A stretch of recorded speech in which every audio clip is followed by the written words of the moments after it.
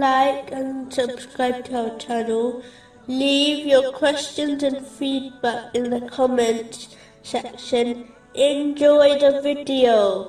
Continuing from the last podcast, which was discussing chapter 57, verse 13. On the same day, the hypocrite men and hypocrite women will say to those who believed, "Wait for us, that we may acquire some of your light." It will be said, "Go back behind you and seek light." It is important to remember a simple but profound truth, which is often overlooked by people.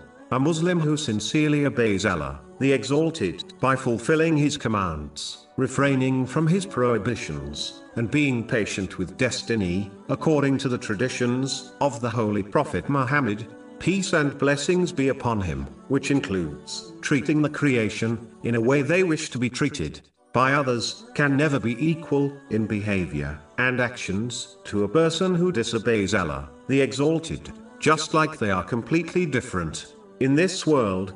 They will similarly be treated very differently in the hereafter, namely, safety and bliss for the obedient Muslim, and a severe punishment for the disobedient person. Moving on to chapter 57, verse 14. The hypocrites will call to the believers, "Were we not with you?"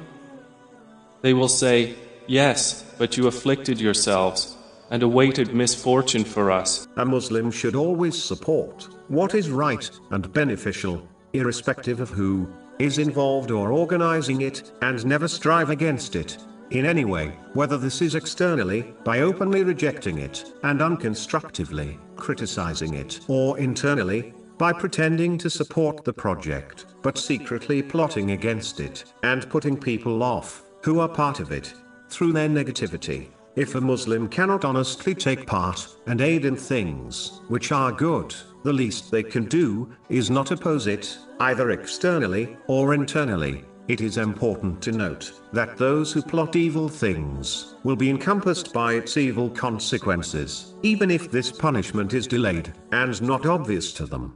Chapter 35, verse 43.